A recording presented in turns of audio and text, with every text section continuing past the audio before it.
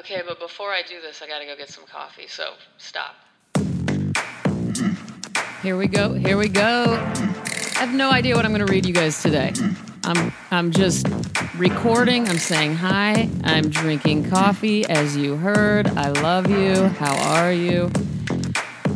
I've got some exciting news for a friend of mine. I haven't been this excited about a friend's accomplishment in a while. Something about this, man. I've talked to you about Karolina Václaviak. She's a dear friend to me. She has introduced me to so many wonderful ways of looking at the world and living my life, and she's listened to me, and we've climbed mountains together, which sounds way cooler than what we actually do. We wander around Griffith Park at night with crystals. Anyway, she wrote a book called The Invaders, which I shared with you guys when it first came out. She was on a tour all over the place promoting it. And guess what? It got picked up by ABC this week. It's going to be a dark, humorous soap. I am so thrilled for her. Please follow her over on Twitter. I'm gonna share a link with you guys. My Twitter is ROBYN_ONEIL. So I'll tweet about Karolina's good fortune. Well-deserved. She works her ass off, so that is amazing. You can buy her book, The Invaders, at indiebound.org or at Barnes & Noble. Amazon, it's temporarily out because that's how much she's killing it. Also, shout out to her brother Mark and our mutual good friend Bobcat Goldthwait, who we metaphorically share salsa with every day. Hi, Mark. All right, you guys. Okay, so what I have here is a bunch of books sitting on my desk. And I'm just going to grab, and I put little bookmarks in all of them. I'm going to grab, and we're going to see what's going to happen, okay? This is a Rilke book, okay? This is called Rilke on Love and Other Difficulties, as if they are two different things.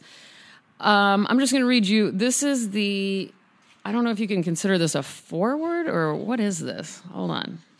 I don't know what it is, but I've always loved it. I read it a lot. Here we go. If we arrange our life according to that principle which counsels us that we must always hold to the difficult, then that which now still seems to us the most alien will become what we most trust and find most faithful. Oh, that's good. All right, let's see. Now I've got this book. It's just called Solitudes. It's Solitude singular. It's a collection of poetry about solitude. I think this is like some shitty book I got at Barnes & Noble or something. You know when they have those like shitty books that are all on kiosks that all look identical but have different ugly covers that you want to throw away immediately?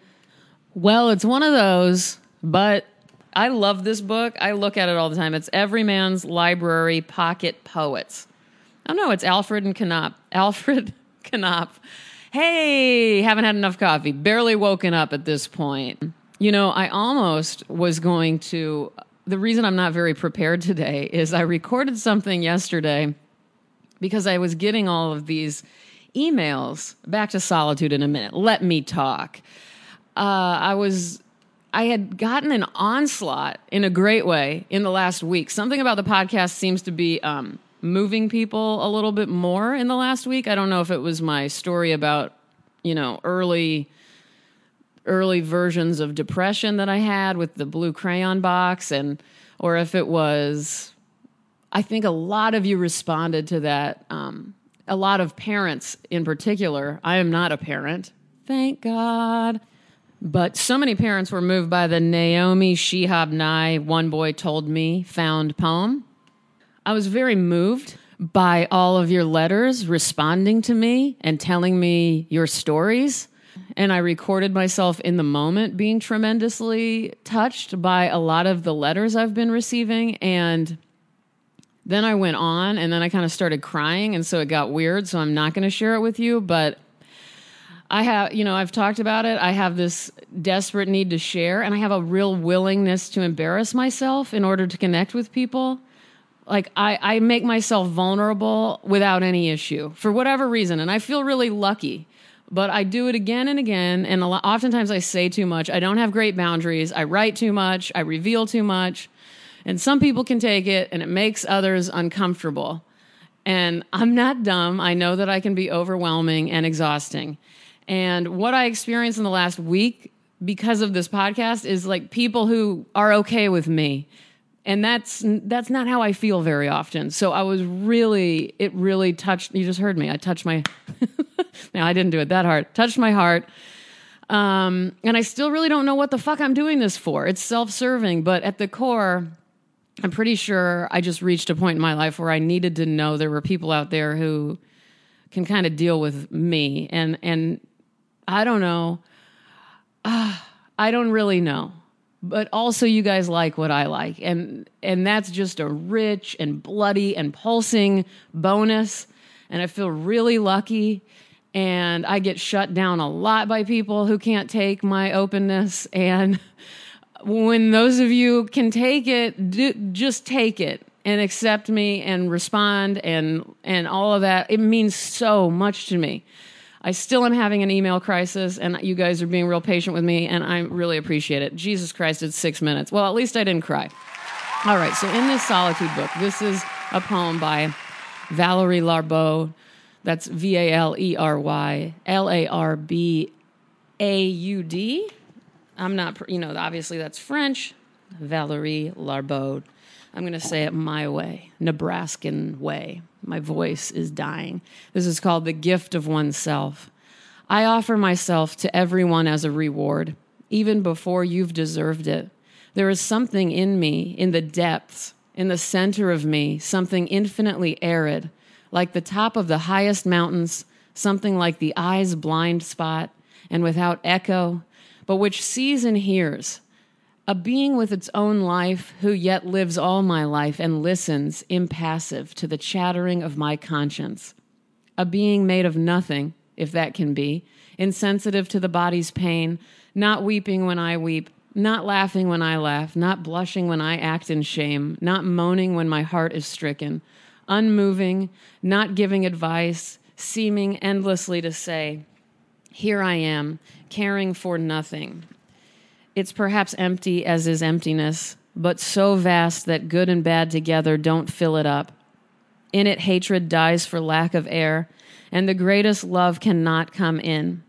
So take everything I am, the meaning of these poems, not what you read, but what shows through despite me. Don't refuse, you have nothing. And wherever I go, in the whole universe, I always meet, outside myself as in myself, emptiness that can't be filled, nothingness that can't be won. Geez, Mr. Larbaud here seems to have had his own Me Reading Stuff podcast. It sounded like I was saying that to you guys. I got to take a breath. I said a lot there. I don't know if I was clear. I've got a kind of hazy brain and heart these days for whatever reason. And yet somehow some of us are connecting in really unique ways. And how can I not love that? Hey, lastly, I just want to say that, hey, would you like your own personal podcast? I heard about 89% of you say, hell no. But I heard a little bit of you thinking, yeah, that'd be fun. Would you like 10 minutes of your own personal podcast that no one else gets by me, Robin O'Neill? Well, if so, I know how you can do it. Support my friends at the Free Beer Podcast. I was the second guest on their podcast. And if I remember, I brought them into a San Antonio sex den where we watched cable access religious programming together while they kind of interviewed me.